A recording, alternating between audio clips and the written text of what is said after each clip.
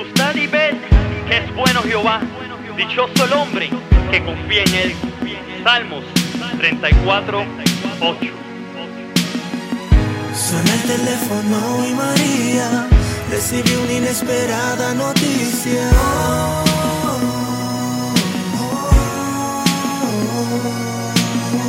El dolor la llevó de rodillas, sin fuerza clamó alto y decía: Señor, devuélveme la vida, pero hágase como tú quieras hacer. Lo acepto que no lo pueda ver.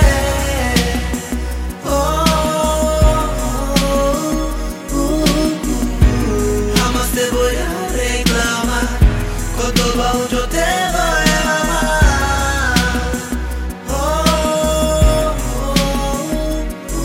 María, María, María,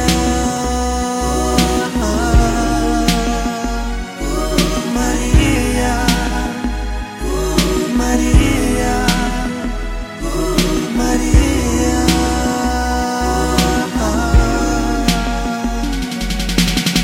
Toda una vida le pasa por su mirada, cuando todos sus temores lo confirman. Aquella corta llamada, más la fuerza de su adentro, ese Dios en quien confía, la reviste de su paz y le hace sentir consuelo en medio de tanta agonía. Pone su mejor sonrisa, comienza su travesía, pues ni enfermedad de muerte puede apagar ese fuego que adentro lleva María. Visita a niños enfermos, las prisiones, arrabales, orando en los hospitales, también en el caserío. Mientras en su vida piensa, dice: gracias, Padre mío, por todo lo que he vivido. Siento que estoy lista ya, que no sea lo que yo quiera, que se haga tu voluntad. Pasan los días y María ha recibido otra llamada. Esta vez cae de rodillas y levanta su mirada. Dice: gracias, Jesucristo, por tus llagas. Fui sanada, siempre supe que me amabas.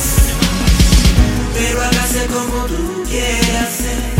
Lo acepto que no lo pueda ver.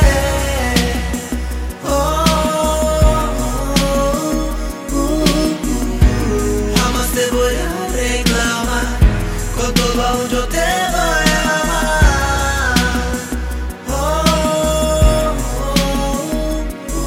María, María, María, María, María, María.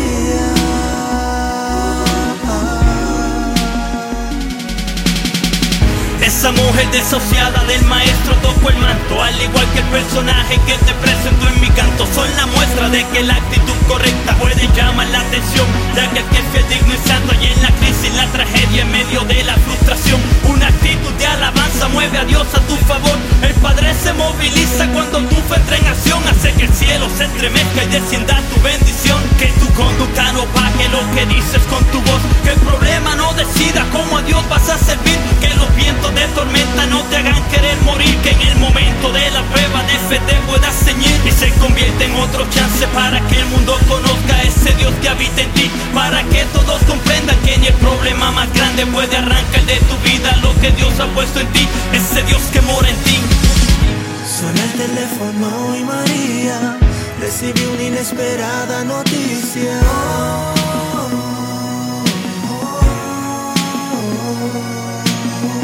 El dolor la llevó de rodillas, sin fuerza clamó alto y decía: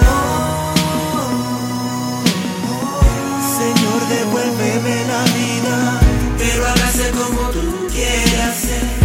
Lo acepto que no lo pueda